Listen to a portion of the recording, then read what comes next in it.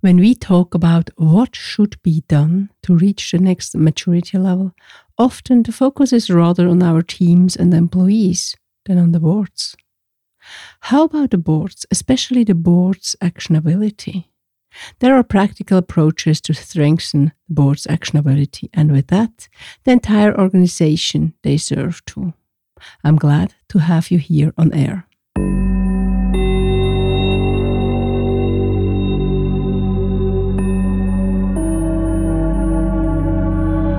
Corporate integrity, fraud, non-compliance, and cybersecurity. Would you like to understand the root causes, detect threats, and take measurements to protect the most precious assets? As a leader, you need to be prepared and stay actionable in the event of an incident. Sonia Sterneman talks in her podcast, The Human Factor. Corporate integrity matters. To leaders and entrepreneurs who want to have impact, foster corporate integrity, and act as role models. As an international expert for corporate governance and integrity, entrepreneur, and independent board member, she knows the challenges. Let her inspire you. Welcome back to this new episode of the podcast, The Human Factor. Corporate integrity matters. You might be a board member, executive or non-executive, responsible on C-level, corporate integrity council, or on your way there. I'm your mentor and sparring partner when it comes to corporate integrity with impact.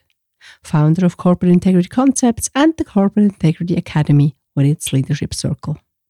With a vision to protect and secure assets, reputation and actionability, yours and the one of your organization. Why? Because corporate integrity matters to all of us.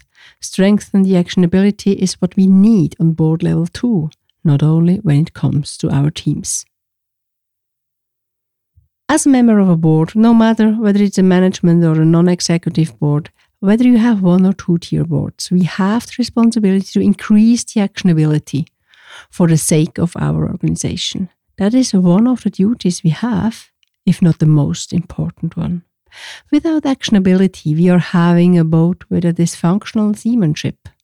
Bringing it back to the business world, a dysfunctional board works against the vision promised, even though it is often not obvious. And the root cause is kept protected. In many cases, I see during serious investigations when it comes to non-compliance. A strong, actionable board is important. Important to steer towards the vision with a supporting strategy and wise tactics. Having said that, you might already discover that actionability of a board is not just the sum of each individual serving the board. And here the challenge starts.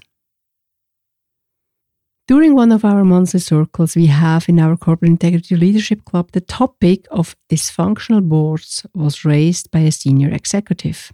He has a complete different and especially outside perspective as he supports the organization with the selection of new board members. It was no surprise that he recognizes and stated that the boards need more resilient leaders. I fully agree on that because without resilience, no actionability. Therefore, both aspects need to be strengthened. That is rarely told, and the reason why I took it up in our discussion within the private setting of the circle. But I also want to share it with you in our today's episode. When I enter the search term in any of the search platforms, this term is not yet connected to leadership. It is rather in the health and safety environment. We talk about resilience. Taking a closer look, there are a lot of similarities when it comes to crisis, no matter whether we talk about natural disasters and damages, accidents, or corporate crisis. The exceptional circumstances require additional skills. These skills allow the actionability during crisis.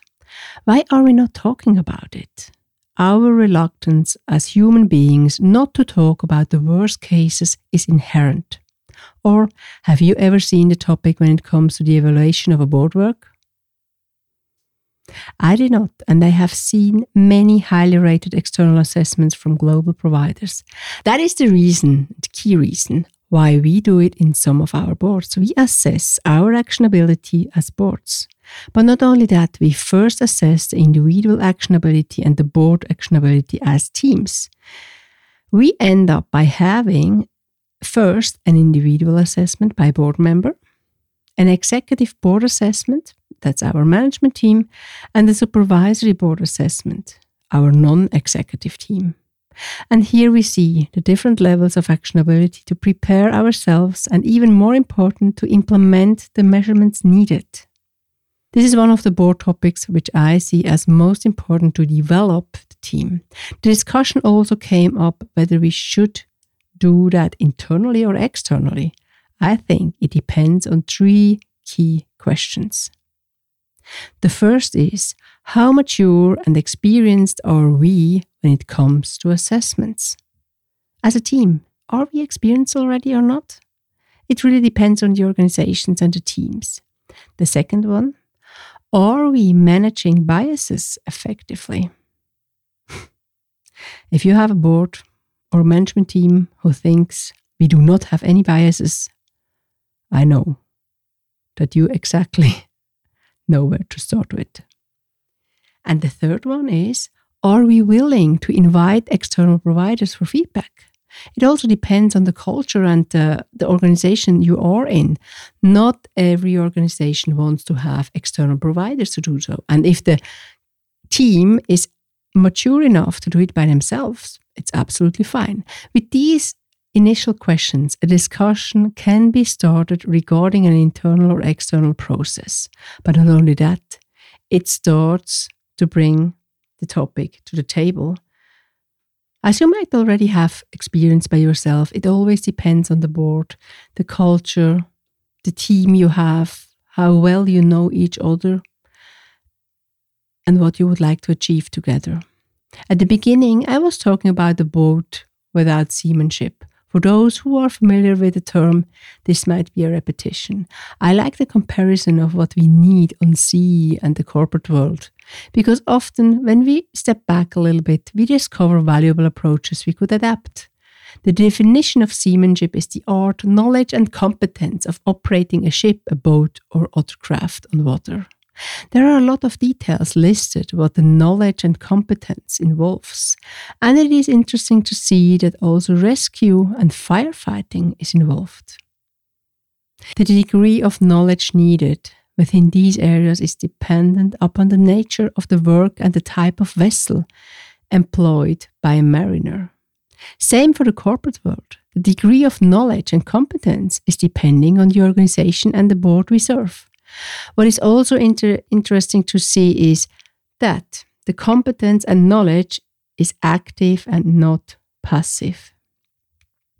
The actionability is key to reach the art of seamanship. It's action. I'm not going into more details, and I know not all have the same addiction to the sea as I have, but maybe the metaphor of seamanship supports also you to transfer the importance of actionability to your organization. What are now some key pillars to strengthen our actionability? I would like to reduce these only to 3, knowing that there are many more and every individual on board has its own preferences and culture. It would be overconfident to assume that there is a one-fits-all approach. Not at all. Definitely not. The 3 pillars I would like to talk about are to recognize it, to validate it, and to prepare for it. As always, the first step is the hardest when it comes to actionability. To strengthen the board actionability, we must have a look at it. We have to recognize it. The topic needs to become visible by bringing it to the agenda, to the table. And here we are already in the middle of the first pillar, recognizing that actionability is key for the organization's success. Often, it's not recognized. How do we do that?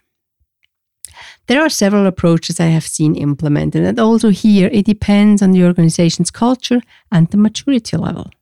A few ideas I like to share when it comes to the recognition pillar are including actionability on the board's agenda as a topic to be discussed.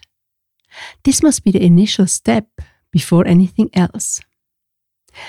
Include it in the strategic discussion and in the risk management process. It starts with the risk landscape, and actionability is part of it.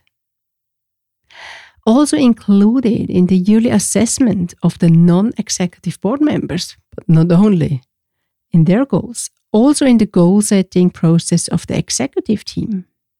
If actionability is not included and measured, it's not being done. That's what we all know from our experience. And when you hear these different actions, you see that many areas are affected by the topic. That initial step is important to raise the awareness. What I often see is that after having initiated the first steps, like putting it to the agenda and sensitize the team, the next step is the validation. This makes absolutely sense, especially when the process started at the board level and the assessment is already implemented, but not only then. A validation does not only consist of an assessment. There are other valuable aspects to validate the individual and group actionability. Where I see the most valuable source of strengthening the actionability is when individuals and teams are in exchange with peers, especially also with external peers. That is what we, for example, offer our members in our Corporate Integrity Leadership Club and Circle. We focus on strengthening the actionability of the individuals. These individuals gain the knowledge how to increase their own level on an ongoing basis, but also the access to like-minded peers and learning from them. With these opportunities, the validation on the individual level can be done. Another side effect is that the members are constantly validating what increases their capability. Validating the entire board as a group can either be done with an assessment, which includes the aspect of actionability. As mentioned at the beginning, these assessments can be done internally or externally. And another option I support is the yearly peer validation. Of course, anonymous with the other boards in the peer group. And when I say of course, it also depends again. But it needs to be a trusted environment to do so. But that's another topic we take up in another episode. And for those knowing me already, you know that I strive for actions rather than reactions. Therefore, we need to digest the results of the validation done in step 2. We need to prepare based on what we have learned during the validation phases, on an individual level and on a group level and a team level and a board level. When the validation is professionally done, either by the peer process or an assessment, we have a lot of information we can use to develop the actionability on both levels. To be honest, what I often see when I talk to my clients or peers, here it stops. With the goodwill of talking about actionability. It's just done. Please, do not waste what you have invested so far in step number 1 and 2. When you arrive here, having taken the burden of bringing the topic to the table, which is the first step and maybe the most difficult one, you did the validation, it is definitively worth to gain the success. With the last step. Implement it by preparing for it to keep your actionability. Adjust your goal setting, for example, for the boards and the management. Measure it. As said before, what doesn't get measured doesn't get done. Train and exercise and exercise and exercise. Yes, you can exercise it. And you also can do that on a regular basis and become part of a peer group if you are not already, and take it up as a topic. In episode 20, I talked about how to prepare for incidents. You will find also other ideas how to do so if you are listening to that episode number 20 again. When you ask me about my opinion of how to strengthen the actionability, you got the answer. Recognize. For me, it is also tell about it, speak it up. Validate. This is very important for me because I get the insights often in the discussions with peers and clients and can reflect on it. We learn much more about ourselves when we validate it. Same for boards, no matter on which level. And preparation is key. There is no unprepared seamanship. And you know me, and you also have the possibility to go back to the different episodes when we exactly talk about that. For example, in episode number 20. So let's think about it. What can you do as an individual and as part of a board to increase and strengthen your actionability? I'm sure you have so many good ideas. This was episode number 24 of The Human Factor. Corporate integrity matters. Following the belief, corporate integrity secures and empowers individuals and organizations. Would you like to learn more, meet peers and getting qualified? So visit the website Corporate Integrity Concepts or Corporate Integrity Academy. Or do you think this podcast could be interesting for someone you know? Sharing is caring, and we are always happy to welcome your peers to our community. And if you like this episode, subscribe and don't miss any of the future ones. The show notes are, of course, enriched with relevant information, and your connection via any of the social media channels is highly appreciated and will be answered. Promised. And please do not forget, topics of your interest or interview partners are highly welcome. Just send me a note on any of the channels you know. That's it from my side. I thank you for listening. My name is Sonja Stirnemann and I'm your host. Stay curious, actionable, and a role model. Take care and goodbye.